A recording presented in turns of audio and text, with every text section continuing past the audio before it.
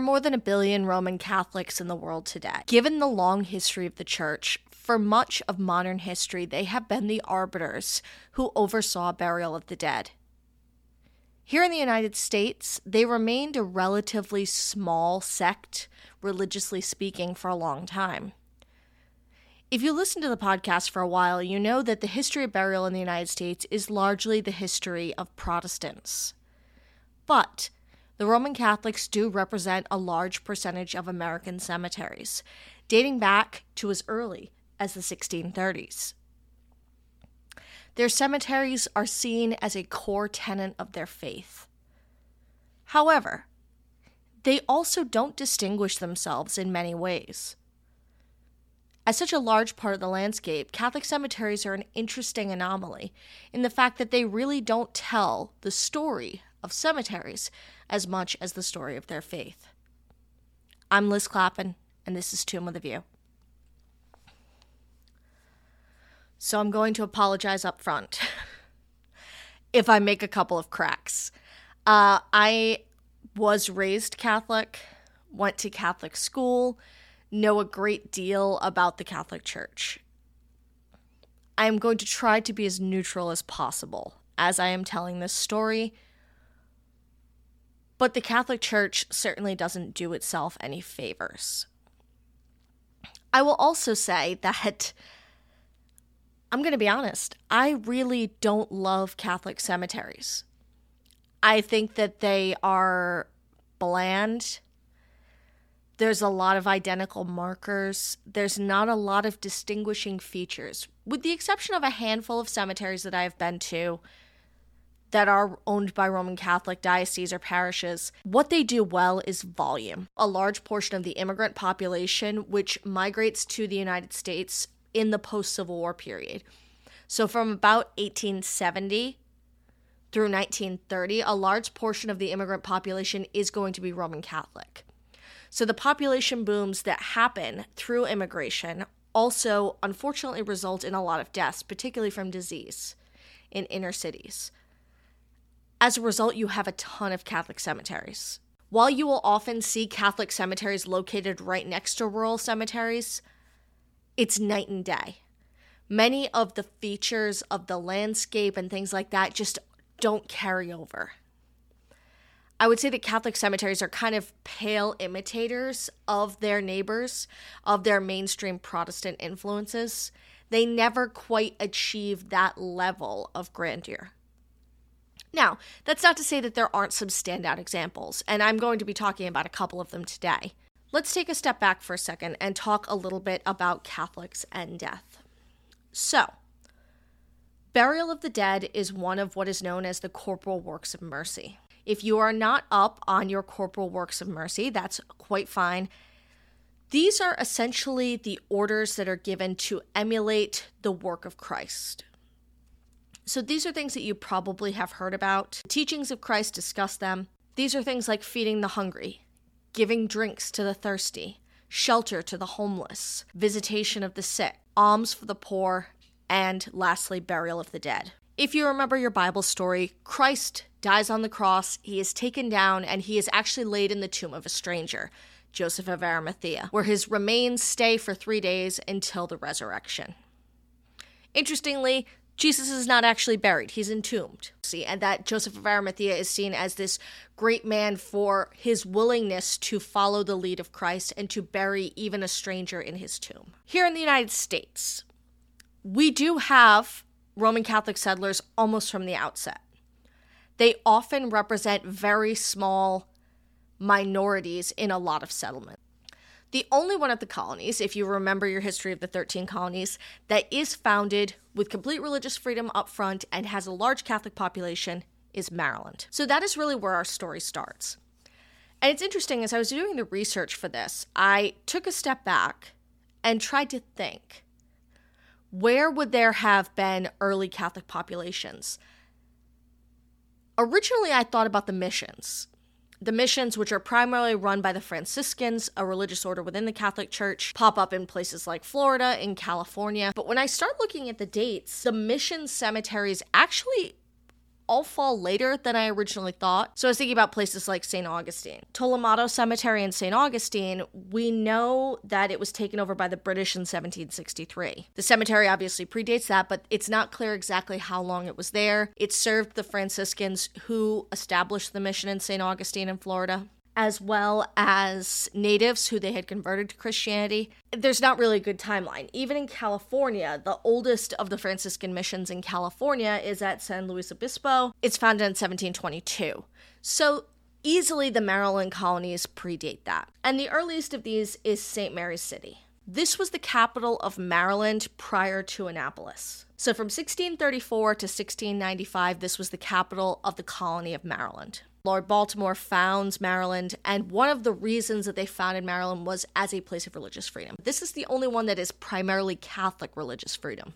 Going back even further, you will remember that there was a great schism within the Catholic and Protestant traditions in England. And all of this is dating to the century prior to this settlement. Catholics had a very hard time of it, in England in particular. As America is founded as an English colony, those who were Catholics had a real vested interest in getting out, the same way that the Puritans had. St. Mary's City is fascinating for a couple of reasons. Not only is it the fourth oldest English settlement, it is the birthplace of religious freedom and a haven for Catholics, and it is part of the major settlement of what will become the Chesapeake Bay.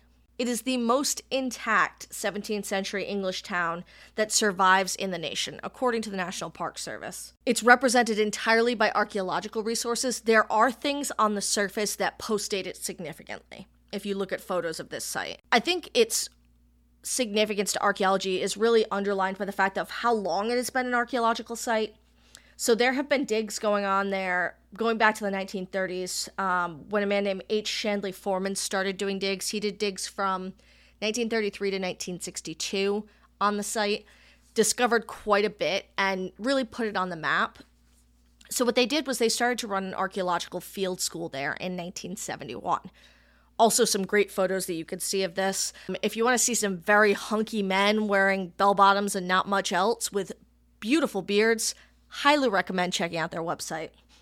This field school is really significant, so much so that it's actually highlighted in Shireen Bauer and Richard Viett's book, The Archaeology of American Cemeteries and Grave Markers, where they talk about the significance of this site. And it's because since 1971, there have been over 200 archaeological digs there. They have excavated the original cemetery. They have learned a great deal about what these folks died of, the diseases they suffered from, some of their innate problems. If you recently listened to the episode that I did about vampires, so similar to the work that they were doing when they did the exhumations there, similar things were going on in these field schools, where they were using this data to understand the early settlers. In hindsight, later I have done many episodes about a lot of the early burial grounds, particularly at the Plymouth colony. We have virtually none of those bones. So this is really significant because this site is intact. Unlike a lot of the cemeteries in other places from this early period, we still have the archaeological record largely intact. And as a result, Catholic or not, it is significant to the archaeological record of the United States, outside of its significance as a religious center for Catholicism in America. Moving beyond this, it takes a while for a lot of the Catholic dioceses to get rolling when it comes to cemeteries. It's really not until you have the large Irish migration, which starts to happen in conjunction with the potato famine in the 1840s. There are dioceses that predate this. There are large groups of Catholics that predate this, but really heavily, you start to see the birth of Catholic cemeteries in the 1840s. So right around the same time that you start to see a boom in rural cemeteries. They also tend to be placed outside. Pause for a second to talk a little bit about the Catholic Church and the way it's organized. First, individual parishes or individual churches sometimes do have cemeteries. It's estimated that there are about 6,000 parish cemeteries still existing in the United States today. However, the overwhelming majority of cemeteries owned by the Catholic Church are diocesan or archdiocesan. A diocese is an organizational group of parishes, so a group of individual churches, generally in a specific geographic region. which is ruled over by a bishop. Now, technically, the highest role in the Catholic Church is bishop. Even the Pope is the Bishop of Rome. However, depending on the size of the area controlled, there is also an archdiocese. So the larger the area, you move up into the archdiocese range. And I'm massively simplifying it, but this is really just so you understand when we talk about diocesan or archdiocesan cemeteries, what I am referring to is a cemetery that is owned by this basic region of the Catholic Church. And it serves the entire region as opposed to just one individual church. If you're curious, there are 194 dioceses today in the United States. It's estimated that 130 to 140 of those maintain cemeteries. And the reason for this is that some of the dioceses are either too small or too remote to need a cemetery, and they may share them with neighboring areas. Also, depending on the region, some places focus much more heavily on municipal cemeteries and they don't have independent Catholic cemeteries. For example, here in Atlanta, we do not have a single Catholic cemetery. Nowhere here in Atlanta. If you are a Catholic and you want to be buried in a Catholic cemetery, you're going to have to drive really far, all the way out I-20. So you're talking probably 2 hours from the city to get to the closest Catholic cemetery. As opposed to other major cities like New York, Philadelphia, Los Angeles, where there may be more than a dozen Catholic cemeteries in the metro area. So it really does depend. This organizational system, too, it has some issues. It's estimated that the peak Catholic population of the United States peaked around the late 1960s, like 1967 to 1969. That's when a lot of these saw the most action. So often in these major metro areas during the baby boom, they built a ton of cemeteries because they were getting wave after wave after wave. As people age and are living longer, as infant mortality, as vaccination has grown, like with other cemeteries, Catholics have definitely dialed back on this. When I talk about the planning of these cemeteries, they are largely need-based. For example, let's take a little side journey over to talk about not just the largest Catholic cemetery in the United States, but the largest cemetery period in the United States. And what I'm referring to here is Calvary Cemetery. I guarantee that most of you have seen Calvary Cemetery at one time or another. It's 365 acres, contains 71 sections spread out over 4 separate cemeteries in the Maspeth, Woodside, Long Island City portion of Queens. When I say it's massive, it really is. When I visited, I saw just 2 of the 4 sections. The 4 sections are each named for 4 of the original catacombs. Now, I said I wouldn't get too much into early Christian burial, but undoubtedly at some point in the past you have heard discussion of early Christians having to go underground to hide their religion and practicing their religion in the catacombs. The catacombs were the burial place outside of Rome on the Appian Way. They went underground and they literally practiced mass in the tombs alongside the martyrs who had died for the church when Christianity was outlawed. So these catacombs have a great deal of significance to the church.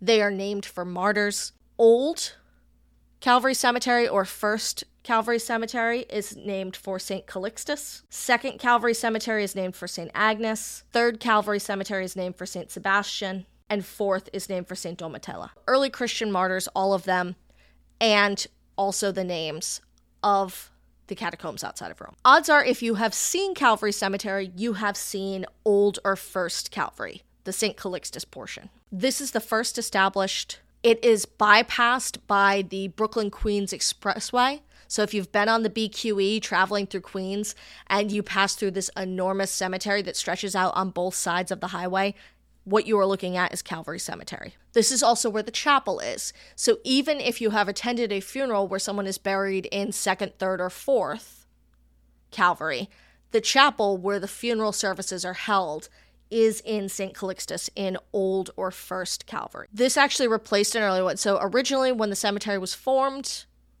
there was a wooden chapel. It was later replaced by the existing stone chapel in 1908. Now, I've never been inside this chapel, but I read a description somewhere that said it was the most magnificent chapel of any cemetery in the United States. I don't know how I feel about that. It's a weird looking chapel. It's got a giant Romanesque arch, and the top of it kind of looks like a beehive with Jesus on top of it. I am not a huge fan. And even when I saw it in person, I didn't find it particularly striking, but it's there, and apparently some people like it. They do hold mass there, so if you're curious, you want to take a peek inside, they do hold mass there weekly. Calvary, what can I say about it? Well, first, let's go back to the origins, because I did find the newspaper article announcing it. So, Calvary was established, like many cemeteries, when they had filled up their cemetery in Manhattan. The trustees of St. Patrick's Cathedral, and this is Old St. Patrick's, probably not the one you think about, the Old St. Patrick's, which is still there, they had an existing cemetery in New York City. It was on Mulberry Street, and it had almost filled up by 1817. They knew that their days were numbered there. And then the last straw was a massive cholera epidemic in 1847.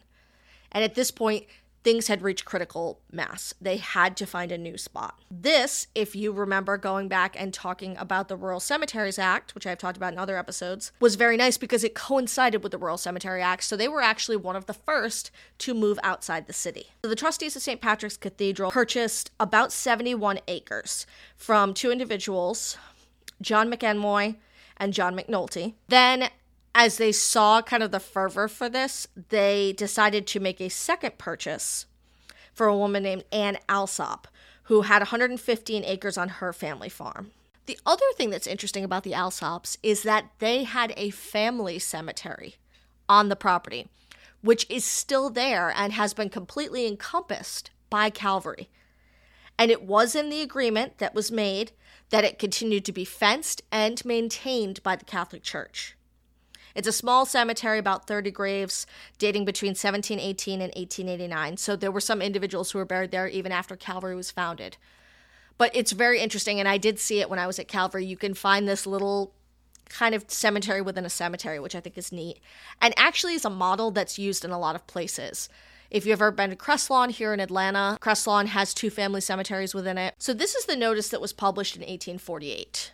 New Catholic Cemetery. Public notice is hereby given that the ground lately purchased in the vicinity of Williamsburg by the trustees of St. Patrick's Cathedral for a Catholic burial ground, and to be called Calvary Cemetery, has been enclosed by a high and strong fence, and a large portion of the enclosure was solemnly consecrated by the Right Reverend Bishop Hughes on Thursday last. The enclosure contains about 30 acres, and with improvements which are intended, a more appropriate burying ground could not be found in the entire neighborhood of New York. In consequence, the cemetery in 11th Street being now filled, notice is hereby further given that no interments can take place on the said ground after Wednesday the 2nd. Notice is also hereby further given that no interments can hereafter take place in the free vault at 50th Street between 4th and 5th Avenues, in consequence of the same now being filled. A new place for free interments has been provided in Calvary Cemetery before mentioned. Applications for interments are to be made as usual to Mr. James Hart, sexton of the cathedral in Mulberry Street. By order of the Board of Trustees, New York, August 1st, 1848. What is interesting is that if you look at the newspapers, this really, other than this notice, is not picked up. And it kind of gives you an idea that the Catholics are existing on the fringes even at that point. Within a couple of days, so August of 1848, the Bishop John Hughes does consecrate it. The first burial had actually taken place on July 31st before the consecration. A woman named Esther Ennis, who supposedly died of a broken heart. Just 2 days after this notice, on August 3rd, 1848, the newspaper does note that a permit was granted to remove the burials from the cemetery in Manhattan across the river to Queens. So there is no existing Catholic cemetery that remains in Manhattan. The burials were removed from there. They were all moved to Calvary. I'm sure they did a great job doing that, because we know that they always do, right? Boy, does it start to go like gangbusters.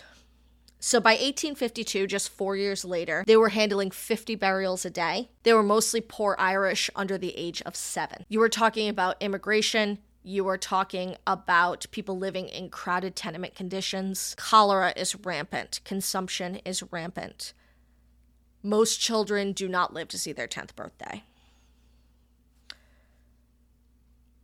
In the first 50 years of the cemetery's existence, there are 644,761 burials. Between 1898 and 1907, there are another 200,000. So how are they getting there? Well, it was accessed by ferry. The original ferry was on 23rd Street in Manhattan.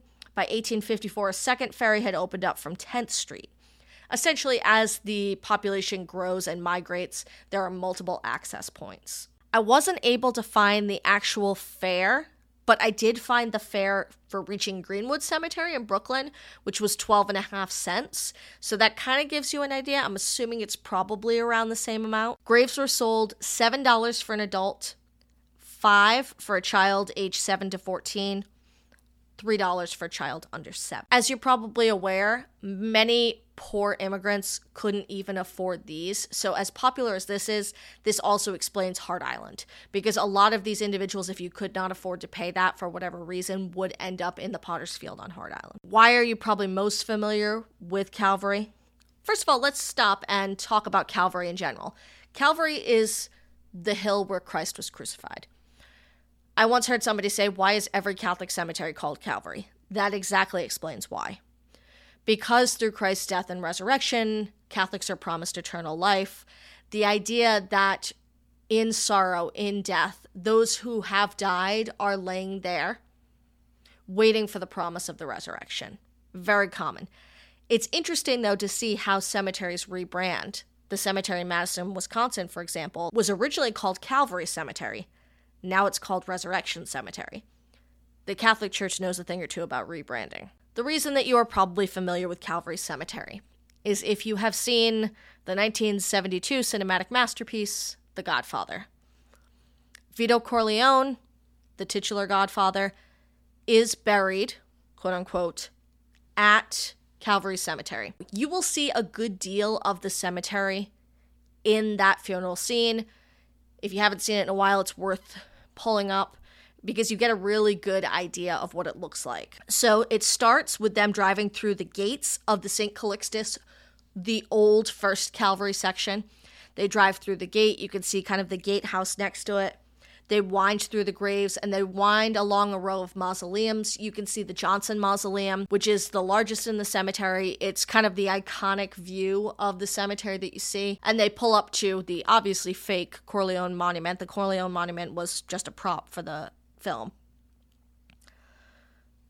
Really grand. You have this parade of cars with $20,000 worth of flowers. The other interesting thing is you can also see, even with a film that was made roughly 50 years ago, how much pollution has continued to get bad in terms of looking at how clean some of the stones are. I thought that was really interesting in rewatching it.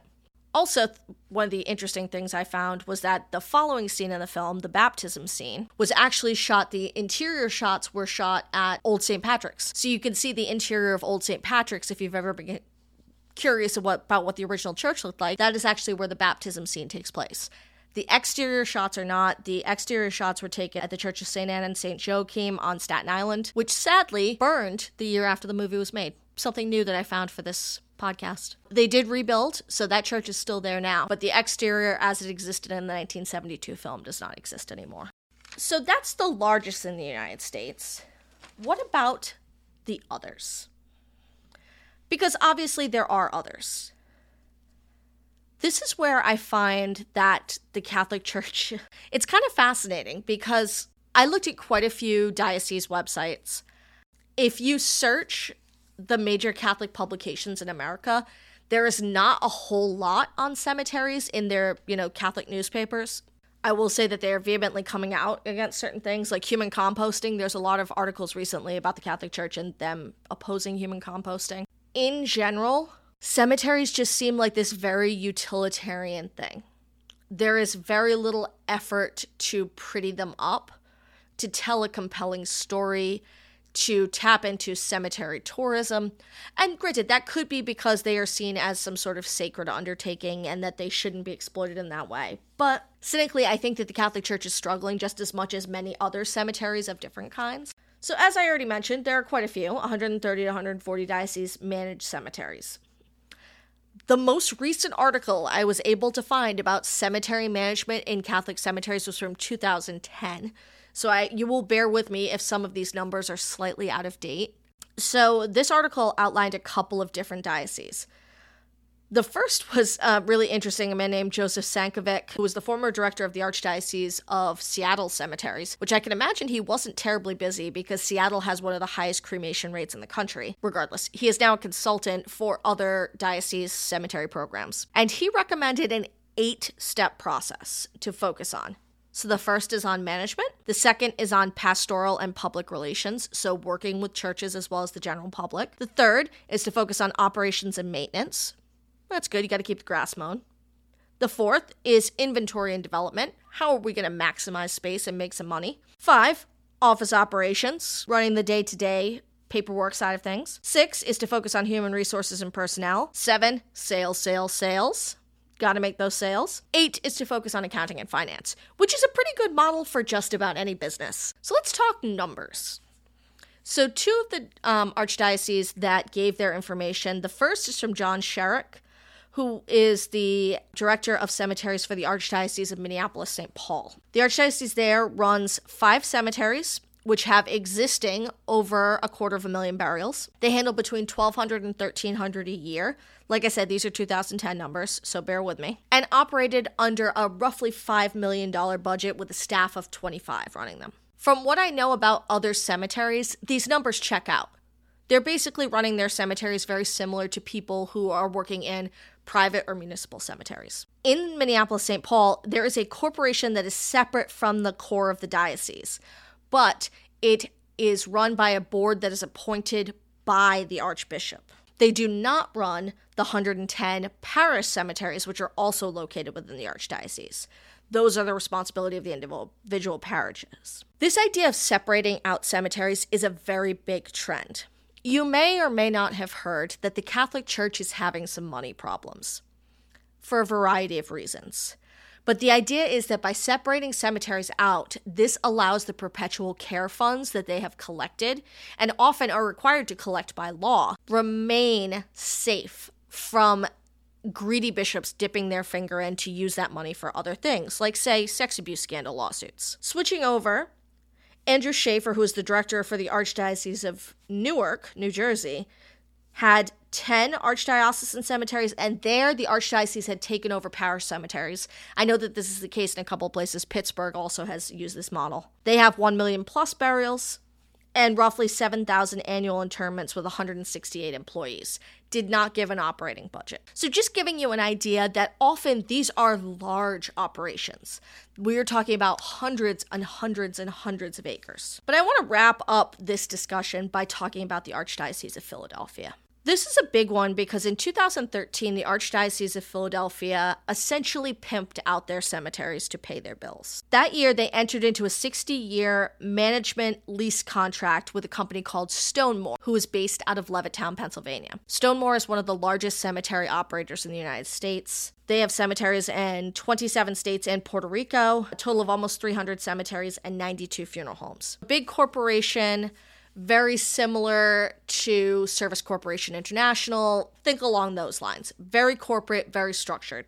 Now, the Archdiocese found itself basically $350 million in the hole. And the problem was that they had a lot of lay people who worked for them. So think people who work in Catholic schools, cafeteria workers, all kinds of people who had pensions that they were counting on. And the Archdiocese had to dip into the pension fund. So for both priests and lay people, the pension fund was completely depleted. So the Archdiocese laid off 50 people. That saved them some money. They also did a couple of things. They sold Overbrook, which was the enormous mansion right on the main line where the archbishop lived. They also sold a summer retreat in New Jersey that was used by priests. So they unloaded some real estate, but undoubtedly the biggest thing that they did was to settle this lease for $53 million up front. So for the right to manage the cemeteries for the next 60 years, Stonemore hands over an initial $53 million, wrote the Archdiocese a check right up front. They would pay an additional $36 million over the 30-year period. So for the first 5 years while they were getting their feet wet, which obviously that time period is now past, they would pay nothing. Starting at year 6, they would pay $1 million a year annually through year 20. And then from year 25 to 35, they would pay $1.5 million a year. And then by the time they hit year 36, they would not be paying anything. This is fascinating, and I read a lot of the legal agreements about this. There's a couple of things that are troubling. So first of all, people were very concerned about the fact that who owns the cemeteries? Is it Stonemore or is the Archdiocese? The Archdiocese retains control over the used cemetery land, where there are actual burials. The undeveloped land, which there is hundreds of acres of undeveloped land in their cemeteries, they do not own. Not technically. They are majority owners, but it is a split partnership with Stonemore. So should Stonemore need money, they can sell off unused land in the cemetery for basically a 51-49 split. So if they choose to sell off 100 acres of land for millions and millions and millions of dollars to supplement their operating costs, they can do so. And the Archdiocese takes the majority share of the money, but they still keep 49% of the cut, which is a pretty good deal. And this concerned a lot of people. But as of 2017, the courts in Pennsylvania held it up. They also made an agreement that the perpetual care funds, which there was $30 million in existing perpetual care funds, is in the hands of the Archdiocese. Stonemore has to not only uphold the perpetual care, they have to maintain the cemeteries. They also are responsible for setting up a new perpetual care fund for any future lot sales. What happened to that $30 million is a really great question, because that's also a lot of money. But I think it's an interesting trend to see, because you have to wonder if this type of activity will continue to happen. Certainly lots of private cemeteries have taken the same deal, selling out to companies like Stonemore and Service Corporation International. Will it continue to happen? Will more archdioceses decide that their cemeteries are a great thing to leverage? I think it's definitely something to watch. So I feel a little guilty, particularly because I feel like I have not given a great visual representation of what Catholic cemeteries look like. But there's a reason for that. I even went through all of my cemetery books and I tried to see really concrete descriptions, physical descriptions of what they look like. And I was very disappointed, because a lot of them come to the same conclusion that I have, that volume is really the name of the game. So, for example, if you read Silent Cities, The Evolution of American Cemeteries by Kenneth T. Jackson, he describes Catholic cemeteries talking about a visual stasis, row upon row upon row upon row of headstones. Again, it's all about volume. But I will make a blanket statement here and say that Catholic cemeteries are not without impressive statuary. The thing is, you are going to see a lot of very similar statuary. So, there are the big players. The Virgin Mary, St. Joseph, and the Holy Family as a group. That's not to say that you won't see other individuals. One that comes to mind is St. Anthony appears occasionally. You will see St. Patrick occasionally. A lot of it has to do with the ethnic representation of a particular sect of Catholicism. We all know St. Patrick is associated very closely with the Irish. St. Joseph, likewise, is very closely associated with Italians. This is also probably a good time to bring up that association also goes along with careers. So you have mass Italian immigration that occurs in the late 19th, early 20th century. Many of these are actual stonecutters from places like Carrara in Italy. And so as a result, they take their skill set with them. And you can see a lot of these sculptures in cemeteries across the United States, but perhaps nowhere more so than in Catholic cemeteries. For the most part, a lot of them have a very mass-produced feel to them. I have been in very few Catholic cemeteries where particular headstones stand out to me on a really high level. That's not to say that they're not as good as rural cemeteries. I think that they were just a lot more bound by traditional art that they felt was appropriate for cemeteries. Again, though, you do see variation depending on the ethnic association of any particular group. One of the biggest questions I do get asked has to do with cremation, of course. This is something I think that is pretty heavily misunderstood, so I can't really talk about Catholic cemeteries without addressing it. You know, does the Catholic Church still have something against cremation? You might be surprised for how long they have been okay with it. A lot of people think this is a relatively recent change, but really the moratorium on cremation was lifted in 1963. In May of 1963, the Vatican's Holy Office, which is now the Congregation for the Doctrine of the Faith, lifted the prohibition on cremation. And they saw this as keeping up with the times. Now, if you know about the rise of cremation, the 70s is really when it starts in the United States. So I think this is why not a lot of people knew about it. First of all, because it was done very quietly. Second of all, it was just a statement that was made by the Congregation of the Doctrine of the Faith. It wouldn't become incorporated into canon law as Canon 1176 until 1983. At that time, it was integrated into the Rite and the Order of Christian Funerals. So that big book that you see if you have ever been to a Catholic funeral mass, they incorporated part of it for a body that is going to be cremated. This is an important distinction to make.